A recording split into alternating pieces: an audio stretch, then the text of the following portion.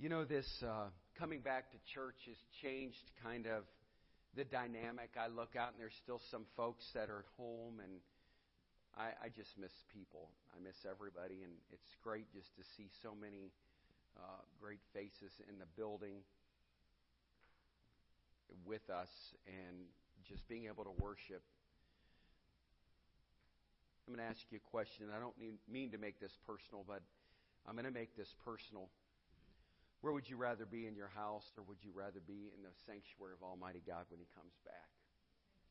In the sanctuary, there's nothing like the Spirit that is in this place right now.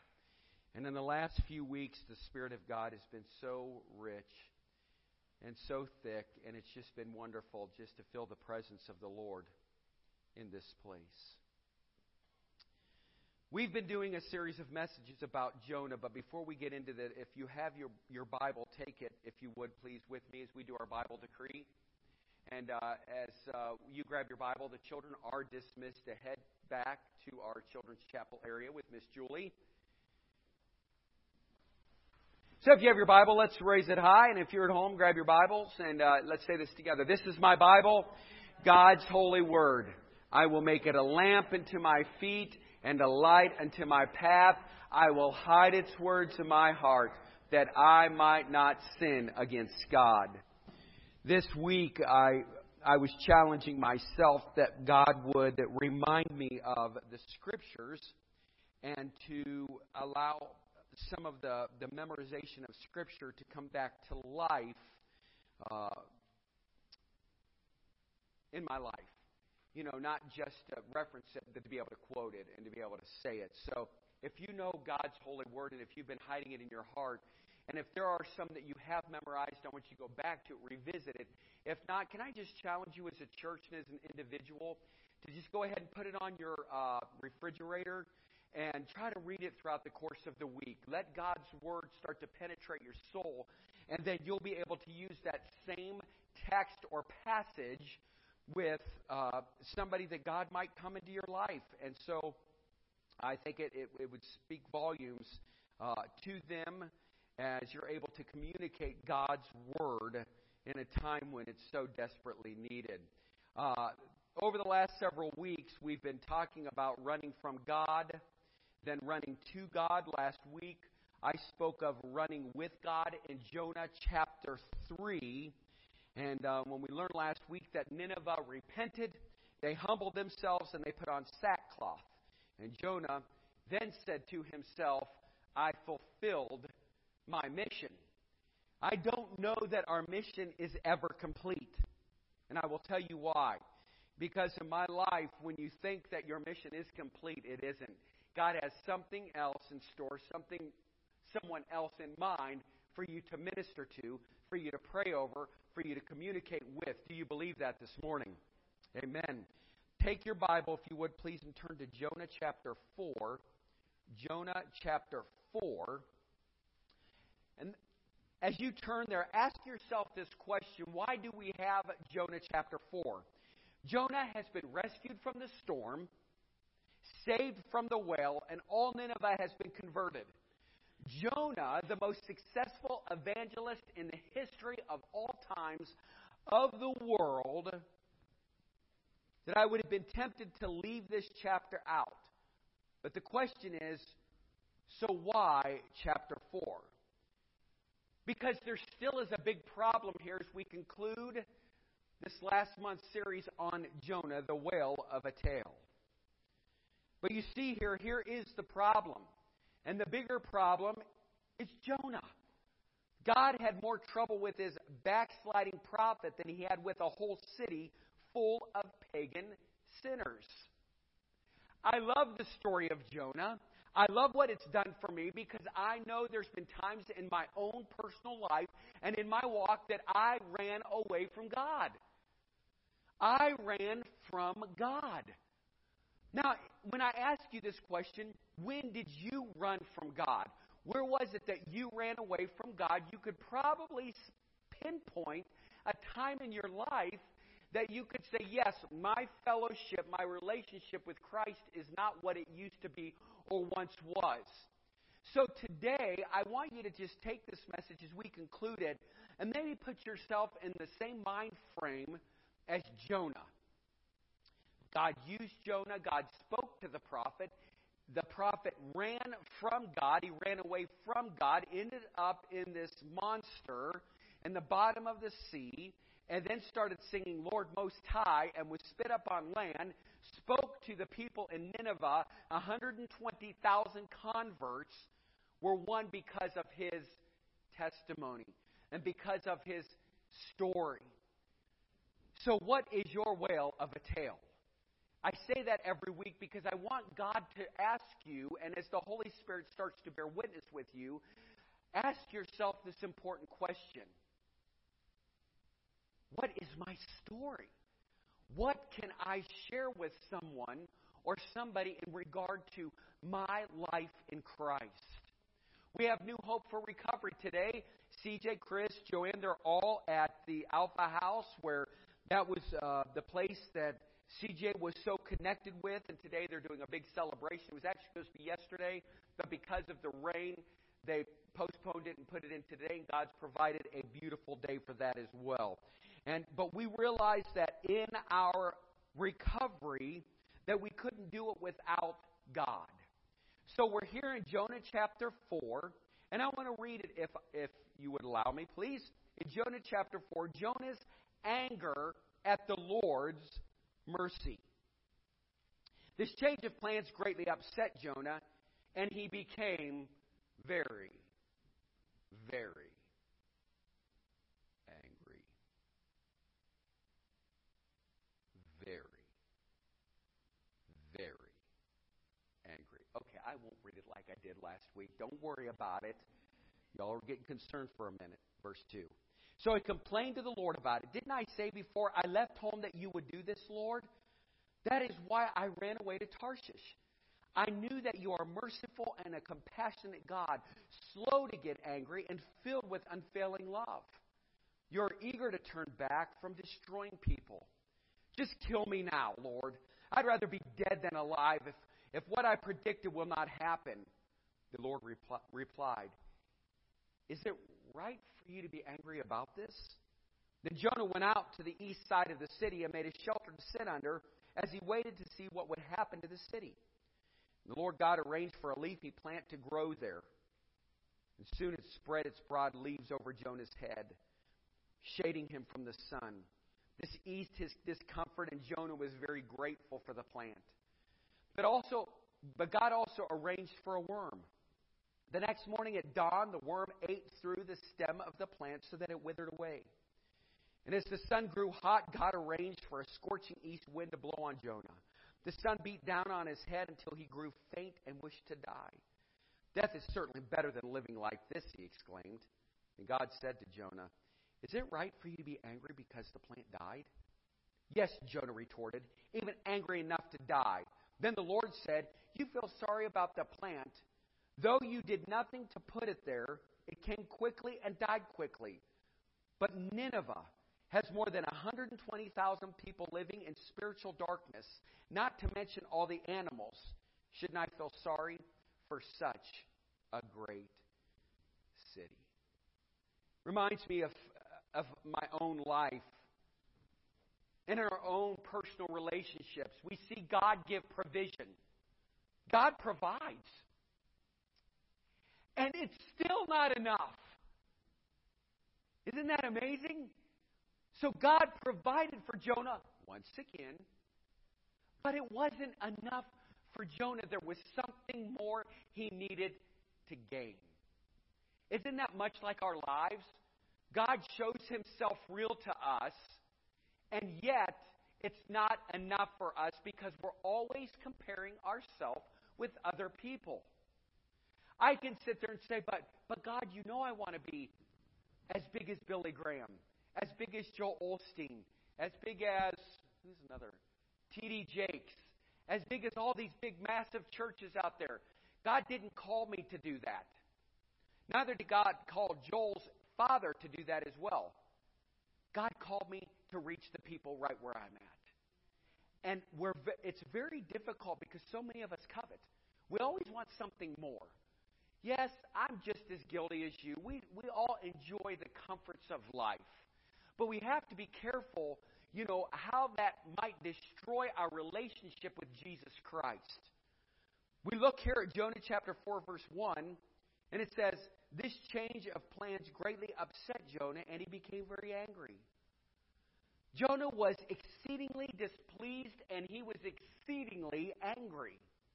Not just a little bit upset, greatly disturbed, mad enough to die. And anger is a great diagnostic tool. Its eruption is the signal that something is wrong.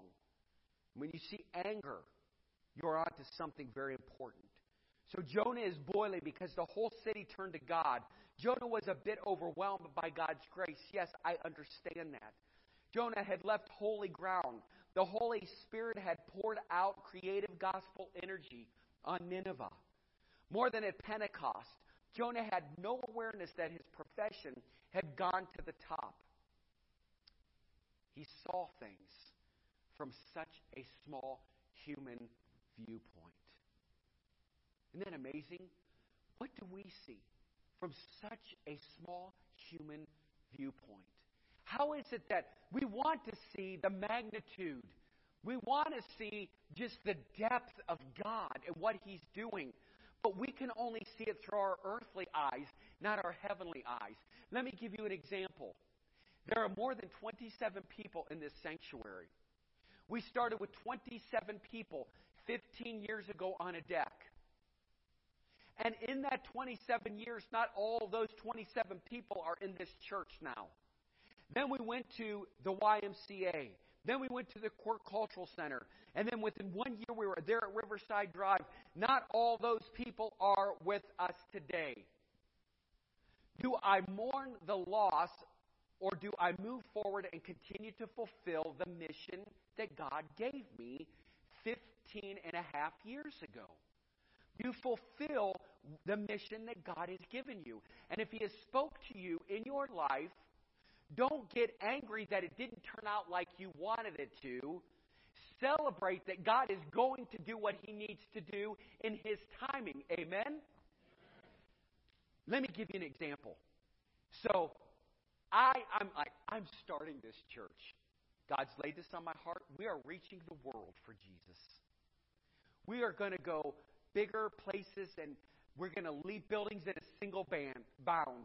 And we've done that. But about 10 years ago, when discouragement started setting in my life, I almost started to feel like I was Jonah. Like I started to lose a sense of who I was and who I was in Christ, because things weren't turning out the way Todd wanted. So what did I do? I went, climbed up on the side of that mountain, sat there, boo-hooed, cried a little, and said, God, why? And He said, because this isn't about you, Todd. It's about me. Now, I realized that you get discouraged. I realize that you wear your feelings on your shirt sleeves. I know that you're sensitive. I get it. But I need you. I need you to fulfill what I needed done in the Summit County area. Well, to me, I kept thinking, we're here in North Hill. We're here in Cuyahoga Falls. That's where God called me. And now we're in Tallmadge, Ohio. I don't know where God's taken me, but all I'm going to do is fulfill what God has for me. And you're a part of it. Isn't that amazing? Now think about it. So we're going to take the 120,000 to bring it down to 120 people, but the 120 people are doing exactly what you're supposed to do. God is using you because He knows you have something of value to Him to further the kingdom of God. And had Jonah sought out, seek ye first the kingdom of God. It's amazing, I brought that up to the guys today when we were talking about Abram and Noah. When we realize that we are inadequate in who we are, but we become more adequate in Him, and we seek first the kingdom, not second, not third. He says that seek ye first the kingdom of God and His righteousness and in your right living, and all these things will be added unto you. That's when I said, okay, enough's enough. All of this I'm getting mad over. I'm getting angry over. I'm upset over. I released it. I let go of it. And bam, like that, God delivered me. And then it resurfaced again. And then it resurfaced again. How many of you just sometimes get tired of emotion? Emotion sometimes just control in a negative way instead of in a positive way. And I believe that's why we start off with that the Word is a lamp unto our feet and a light unto our path. We will hide His words in our heart that we won't sin against God, because He says in His Word, be ye angry, but sin not. Jonah started having a pity party up there and was just like, I'm over this. I'm mad. I'd rather die. But he didn't see the fruits. I am standing in a building, in a $1 million property, that I am just as proud as a peacock to have our assistant pastor and his wife live in the parsonage. To see, do you know that when Tyler came, the concrete guy, he wasn't leaving here till he got a tour of the building. See, I hold people captive. That's exciting for me. Hey, I need to show you something. Well, you know, people try to get to their vehicles where they're not leaving till they hear my story. That's it. I don't care what anybody says. You will hear it. So if anybody's listening, to just put in at least a half an hour with Pastor Todd if you stop by the church, because I will be telling you the story. But only God can give us a building like this because of your hands, your feet, and your resources. And so when I took him on that little tour in here, I said, look at this. He goes, ooh. See, he was doing everything like I wanted him to. Ooh. Ah. Wow. I love that floor. That carpet's great. Did you guys do all the decorating in here? Yeah. All the answers that were just filling me up to overflowing. I felt so good. I did. I was like, I feel loved. Yep. It doesn't matter. If there's just two people in that sanctuary, I feel loved because God was with me. And so he left. And then I did try to set him up. And I said, do you have the bill with you? And he said, no. And I said, well, it's all right. Just bring it to church on Sunday. Well, then I looked at him. He's like, ha, ha. He's not in the building. Just saying. No. I told him it's okay. You don't have to be here, Tyler. But he has been to New Hope before. And but they did a great job, and I'm grateful for just their level of perfection that they put into it. But I was reminded as I was standing out there and as I look at it that God isn't done. If He will use one Jonah to change 120,000 people, He can use you and He can use me. Isn't that awesome? We're not retired from the ministry. And I'm going off on a tangent. I got to stick with this message. I just get excited because I know that I feel like there's times that I have felt like Jonah, but I know that God has delivered me when I said, okay, God, I'm sorry. I lost my way here. I'm sorry. Please forgive me. Let's look at verse 2 and 3. Here he prays. It says, so he complained to the Lord about it. Didn't I say before I left home that you would do this, Lord? That is why I ran away from Tarshish. I knew that you are a merciful and compassionate God, slow to get angry, and filled with unfailing love. You are eager to turn back from destroying people. Just kill me now, Lord. I'd rather be dead than alive, if what I predicted will not happen. The last time he prayed was probably in the belly of the fish. He had not prayed for 40 days. He didn't pray for 40 nights. His spiritual gas tank was running on fumes, much like the old Disney movie Chitty Chitty Bang Bang. He was just going down the road, barely making it. And anger took over. Anger will destroy us quicker than a worm can eat through a gourd. And when we looked in the scriptures, anger equals 6 times in this chapter that it was mentioned 6 times. Can you see what Jonah's problem was? I read a book on Jonah, and it said that Jonah's real problem was that he did not really know God. However, I disagree. It's very clear that Jonah did know God and that he knew Him very well. Jonah says, I knew all along you would do this. I knew you were gracious and forgiving. I knew that you were merciful. I knew you were slow to anger and exceedingly kind. I knew it. I knew that if I went to Nineveh and they did repent, that you would not destroy them. You would forgive them. That is what you always do. That is why I headed for Tarshish. Jonah was bitter. He's bitter. But God's purposes far exceeded anything Jonah could even fathom or imagine. God called him to Nineveh to give him an experience of what? Of amazing grace. Verse 2. 2 words tell the story. I knew. His prayer begins with this phrase. What a contrast to what Paul said, I know. I am not ashamed because I know in whom I have believed. 2 Timothy 1:12. Jonah was spiritually dead. Jonah puts the blame on God. And be very, very careful when you blame God. Part of grief, part of loss is just, I'm angry at God. Be careful. It's appointed unto man once to die. We all have an appointment. Don't take that anger out on God. Verse 3. Jonah says, just let me die. Poor Jonah.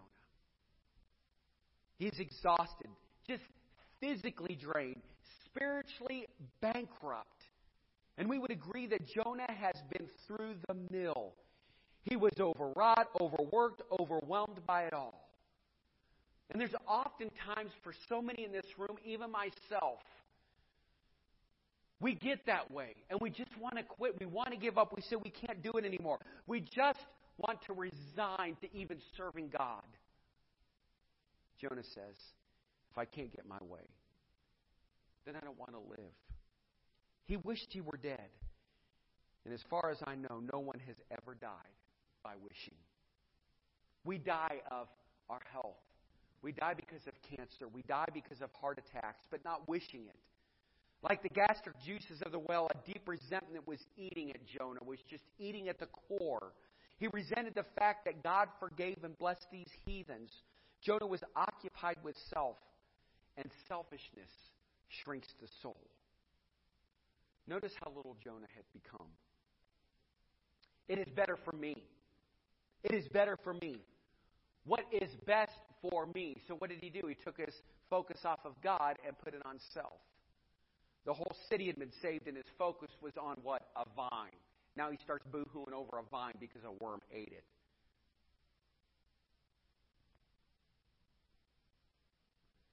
It was a catastrophe to lose his shade. Jonah had become a small man. When you focus on self, you shrink. Staring up to admire your halo creates a pain in your neck. When you focus on God, can you grow? Only when you focus on God can you grow. Depression often comes after some great moments in life. Even Elijah's depression also came right after a great victory at Mount Carmel. With the defeat of 450 prophets of Baal, Elijah ran off and sat down under the shade of a broom tree and prayed that he might also die. Both Elijah and Jonah were men who had been greatly used by God. Amazing, isn't it? Jonah was so concerned about his own reputation than he was of giving glory to God. And the question I'm going to ask you, are you more interested in getting glory for yourself or giving glory to God? Are you more interested in getting glory for yourself or giving glory to God? James chapter 4 verses 6 through 8. But he gives more grace, wherefore he says, God resists the proud, but he gives more grace to the humble. Then he says, submit yourselves therefore to God. Resist the devil, and he will flee from you. Draw nigh to God, and he will draw nigh to you. Philippians 1:6 says, be confident of this very thing, that he which has begun a good work in you will perform it until the day of Jesus Christ. 1 Peter 2:9 says, you are a chosen generation, a royal priesthood, a holy nation, a peculiar people. Every time I read that, yeah, I'm peculiar, all right. Are you peculiar? Do people see you as peculiar? You should show forth the praises of Him who has called you out of darkness into His glorious light. Draw nigh to God, and He will draw nigh to you. You're in the belly of the well.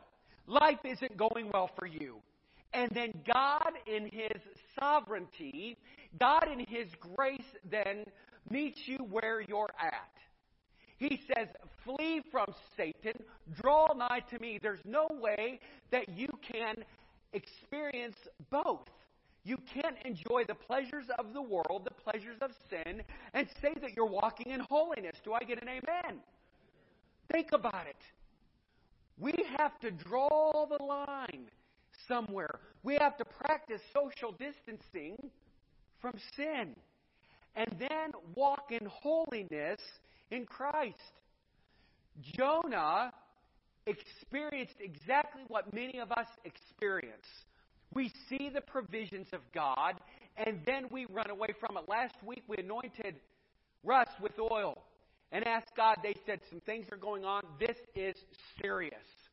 This is very, very serious. He went back to the doctor this past week and got a great bill of health.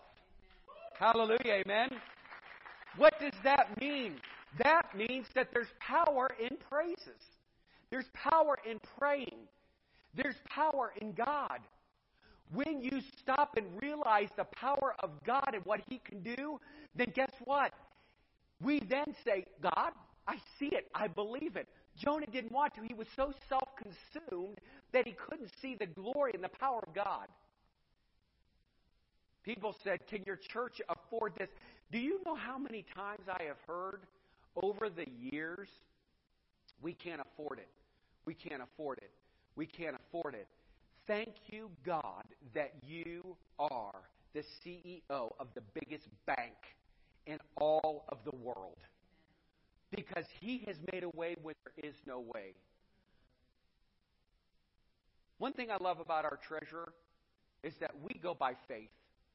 He says, Pastor, being an engineer, I used to, when I first took this on, I would look at the numbers.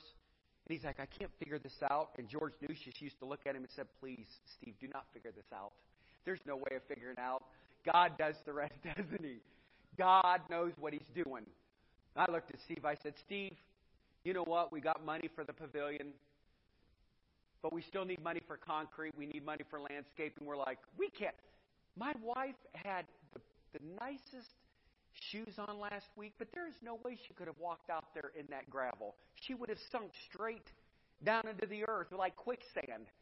And then it was right then that I realized, if I'm going to do anything as her husband, that I would go by faith and we would get concrete laid out there. So all of you ladies can wear your high heels and walk out there and enjoy the pavilion like it was intended. So we ask ourselves the question, can we afford it? No, but God can. With God, all things are possible. With God, all things are possible. And so every time I hear people say no, I hear God say, exactly. Now let me help you with the rhyme, though, since you guys are a little bit off. But anyhow, if people say no, God says, go. Okay. So when Jonah said no, God said, go. Exactly. Thank you. Jonah chapter 4, verse 4. It says, the Lord replied, it is right for you to be angry about this. No, that's not what He said. He asked the question. And if you look in the Bible and in this passage, He said, is it right for you to be angry about this? Notice how kindly God treats Jonah. You've heard of the patience of Job, but look at the patience of God. Do you do well to be angry? God could have said, you are wrong to be angry. God did not condone or condemn Jonah. God says, I saved Nineveh because I am in the saving business. I used you to help save the whole city. I am very happy that they repented. You see, for there is joy in heaven over one sinner that repents. Imagine the goings on among the angels when 120,000 people repented. Yet Jonah is pouting. He's angry. The word anger actually means to burn. Nineveh was not burning, but Jonah was fuming. He was a grumpy Christian. Luke 19:10 says, "For the Son of Man has come to seek and to save the lost, that which is lost." In Luke 15, verse 7, it says that the angels in heaven rejoice when one soul comes to know Christ as Savior. Amazing, isn't it? Do we get excited when we see people come to Christ? Do we get excited when we see people delivered? Do we get excited when we see victory in the life of people that have been addicted for 20 years or 5 years or 30 years, and now they're walking in the newness of life? They stepped over. They realized who they were. Are you walking in holiness? Verse 5. Then Jonah went out to the east side of the city and made a shelter to sit under, as he waited to see what would happen to the city. It says Jonah went out of the city. If ever there's a time the evangelist needs to stay, it is right after revival. 120,000 had repented. They needed guidance. Jonah left them. They were like sheep without a shepherd. He sat down. He just sat down to wait. On the eastern side of Nineveh was hill country. Have you ever thought how much of our religion involves sitting? Sit in church, sit in committees, sit in boards, sit in the pew. Much of what happens in today's churches is little more than sitting. We got to get up. We've got to go. Why did he sit there? From a vantage point up there on a sand dune, Jonah could see the whole Tigris River Valley. He figured it would not take long for the hated heathens of Nineveh to backslide. Give them a day or two, and they would go right back to their idols. And if they did, God would destroy them. The royal fire would fall. He would have a ringside seat. He knew God never changes. They would revert to sinning, and God would zap them deader than a doornail. How'd you like that one? Zap them. Deader than a doornail. Day after day he waited, and may have even hoped for them to sin. He listened for the evil music once more. He hated the Assyrians. It was hot out there in the meager shade of this crude homemade shelter. Jonah was just out of his gourd that day. You know, I throw stuff in there like that to see if I get a response. Let me do that. Jonah was just out of his gourd that day. Okay. I'm just trying to make this more entertaining for you. When I look at this story, and I realize that God is moved. You know, last week was an amazing service. And last week I felt the Holy Spirit of God 3 times in the last several years. And I will tell you what I did, and I shared it with some of the men this morning. I walked up to this pulpit, and nobody was in here after service, and I laid my hands on it, and I said, "Oh, God, meet me here again. Meet me here again." If we come to church and we don't rejoice in our salvation, if we don't rejoice in the power and the presence of the Holy Spirit, what are we celebrating? If we can't celebrate the death, the burial, the resurrection, and the second coming of Christ, then what are we celebrating? 120,000 people got saved, and he is out of his gourd. He's mad, he's angry, he has all these emotions, and he has forgotten what God has done. Oh, not once, not twice, but 3 times. That God showed his provision. I'm not worrying about anything. But I'll go back to that little tour again. As I said to Tyler, see, this is God's, you want to step inside here? This is God's sanctuary. See, this is God's house of prayer. This is Jesus' bride, Ephesians chapter 5. This is where we come and we meet him. Isn't it great? Yeah. And I tell everybody, if the Cintas guys come in, oh, they're hearing this story, and they have heard it. I think that's why they've changed on me about 7 times. Because we have new guys all the time. And I'm like, what's going on here? But that's great because God's changing them, and I've got to trust in that so they get to hear the stories of His saving grace.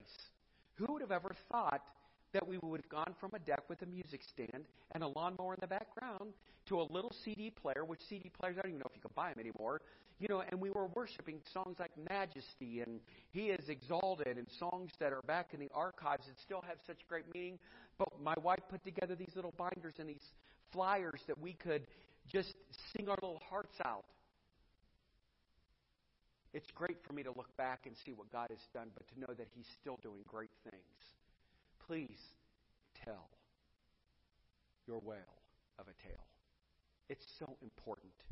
It's so important. In verse 6 it says here, "And the Lord God arranged for a leafy plant to grow there, and soon it spread its broad leaves over Jonah's head, shading him from the sun.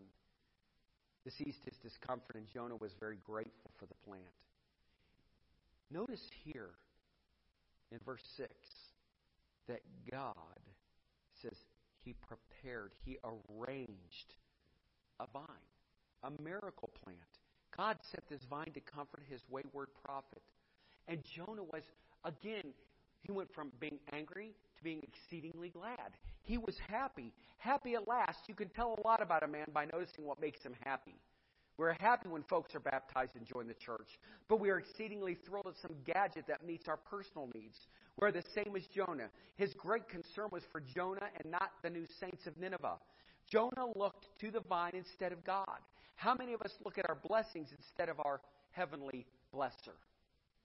How many of us look at our blessings instead of the heavenly blesser?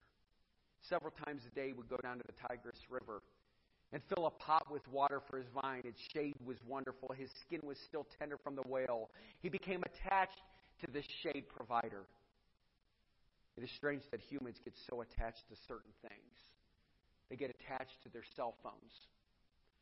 They get attached to social media, to Facebook, to a dog. Sometimes they get attached to a cat or a plant.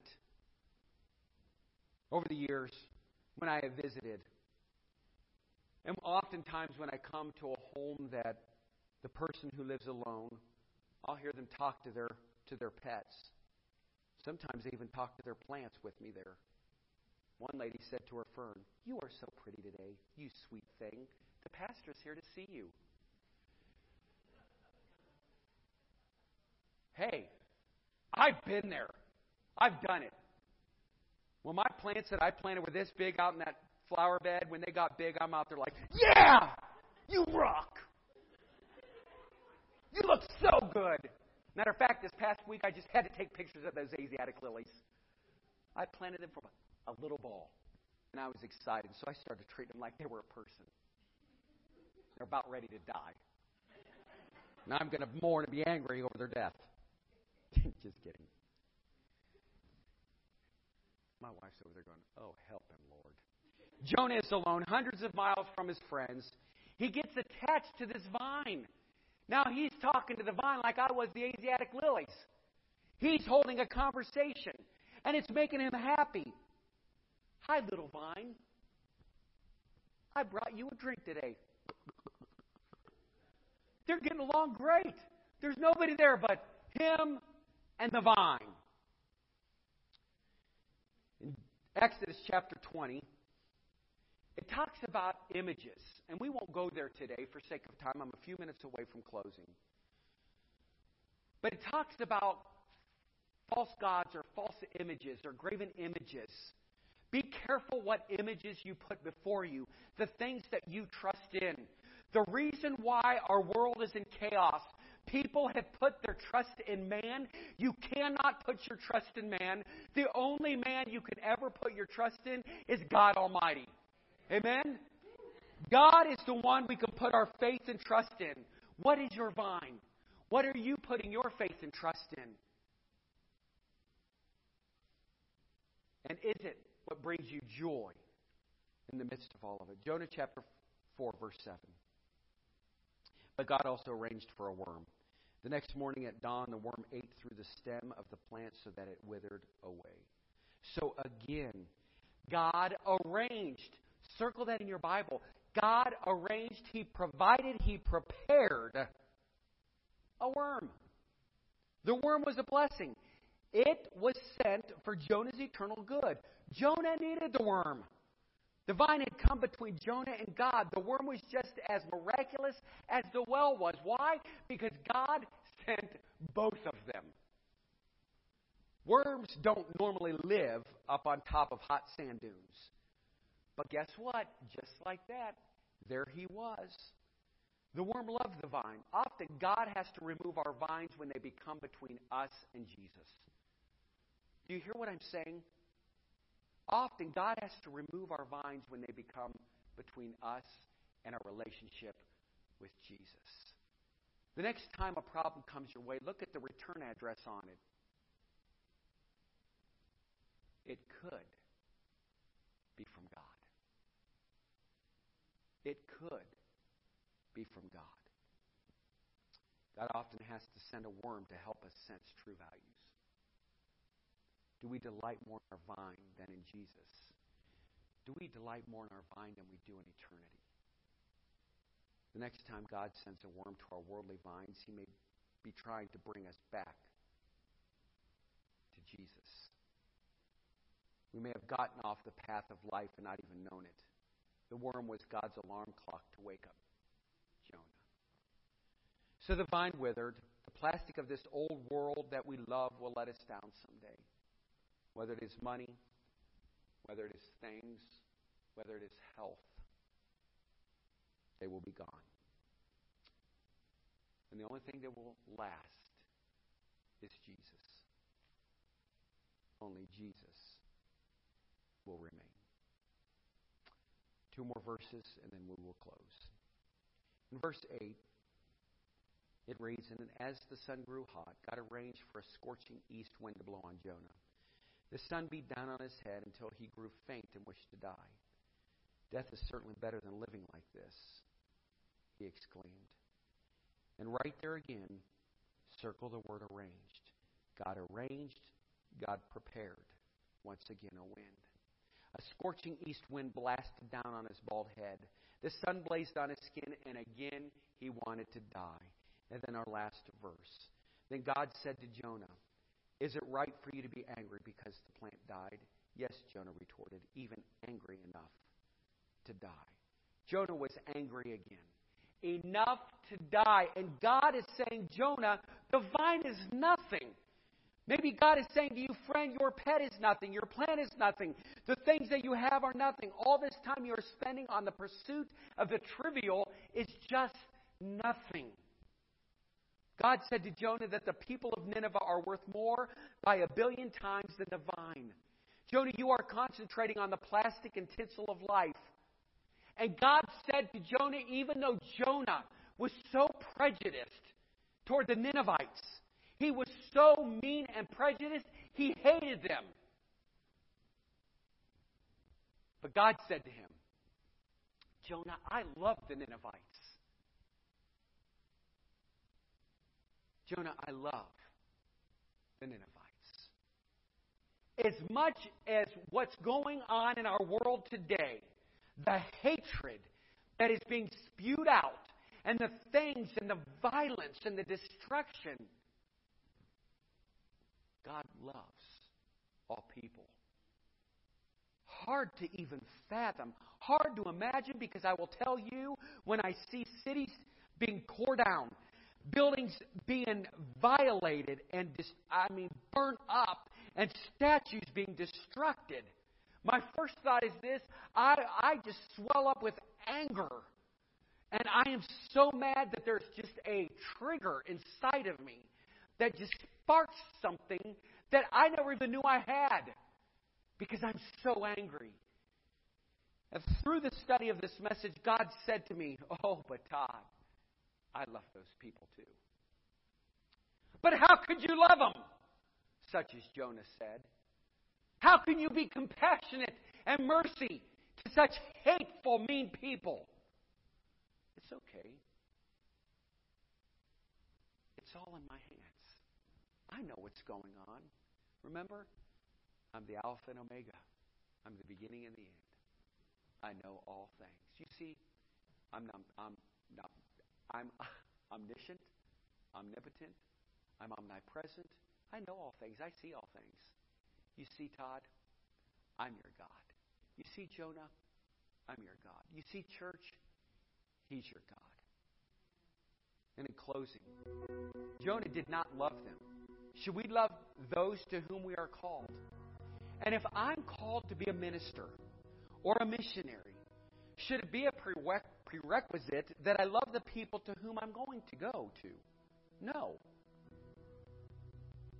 Somebody said to me, there's a church on North Hill. I said, North Hill? Where's North Hill? Over by Cuyahoga Falls. I said, where's Cuyahoga Falls? This is a true story. I grew up in Edinburgh. We went to Boardman Niles area. We never went past Chapel Hill Mall. So people then would say to me, Chapel Hill Mall. I'm like, oh, Chapel Hill Mall. I didn't know. We live that way. So why would we get in the car and travel an hour to go this direction? I came to Cuyahoga Falls. I went to North Hill. I arrived on the soil here at 226 Southeast Avenue. All because God called me. That's it. Because I felt the call of God on my life. And it is after you arrive and become involved with the people that you begin to love them that God changes your heart. You have become like a family to me. So many people, it's amazing, just the congregation. It's amazing at New Hope. For many, I've stood at your bedside. Maybe I've been at the hospital. We've gone through death and through the birth of life together. I've been at your weddings. I've been at your baptisms. It's because I love you. Because God gives you a heart. And I remember that guy 15 years ago who had his face in the carpet, who said, God, I don't know if I can do what you're asking me to do. He goes, you can't, Todd, but you can do all things through me. Jonah did not love the Ninevites because all he had done was preach at them. Not until you mingle with people and take an interest in them do you begin to love them. And I cannot find anywhere that God asked Jonah to go because Jonah loved the Ninevites. Here's what God told him, and here's what he said. I want you to go to Nineveh because I love them. I want you to go to Cuyahoga Falls because I love them. I want you to go to North Hill because I love them. I want you to be in Tallmadge, Ohio because I love them.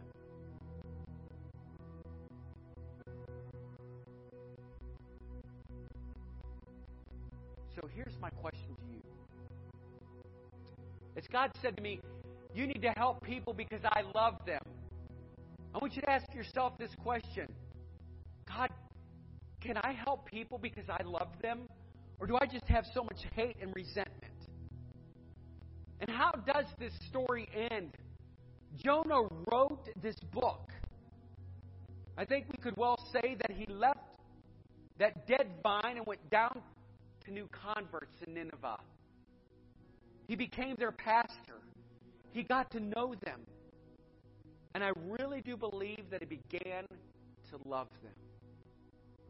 And you see, the final chapter of your life has not been written. Your destiny depends on what you do with Jesus Christ today. And your destiny depends on what you do with Jesus Christ today. It has not been an easy road. I've gotten gray hair.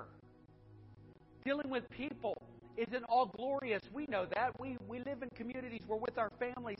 It's not an easy journey. Surrendering to the will of God is not an easy journey, but the outcome is greater. So will you surrender to His will today? Will you live your life in Him today?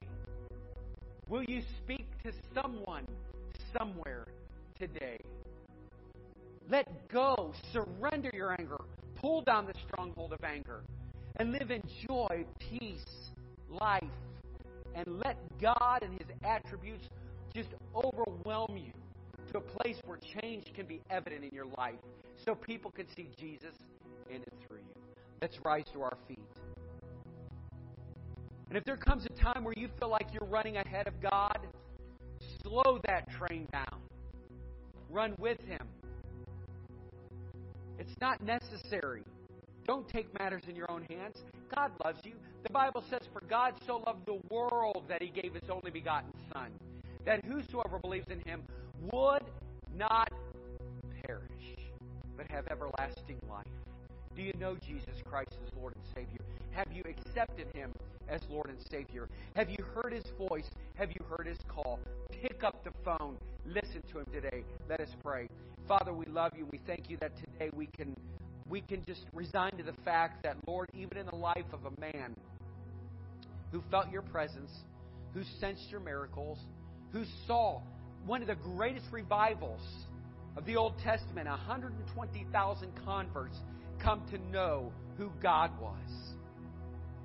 God, may people see Christ in us.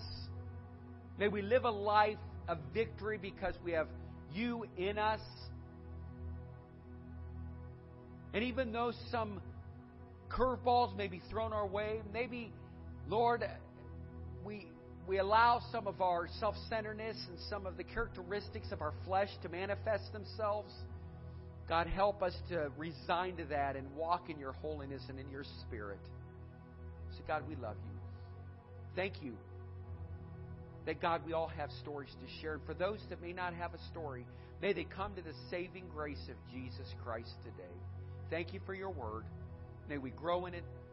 May we be challenged by it and encouraged by it. And all God's people said, Amen.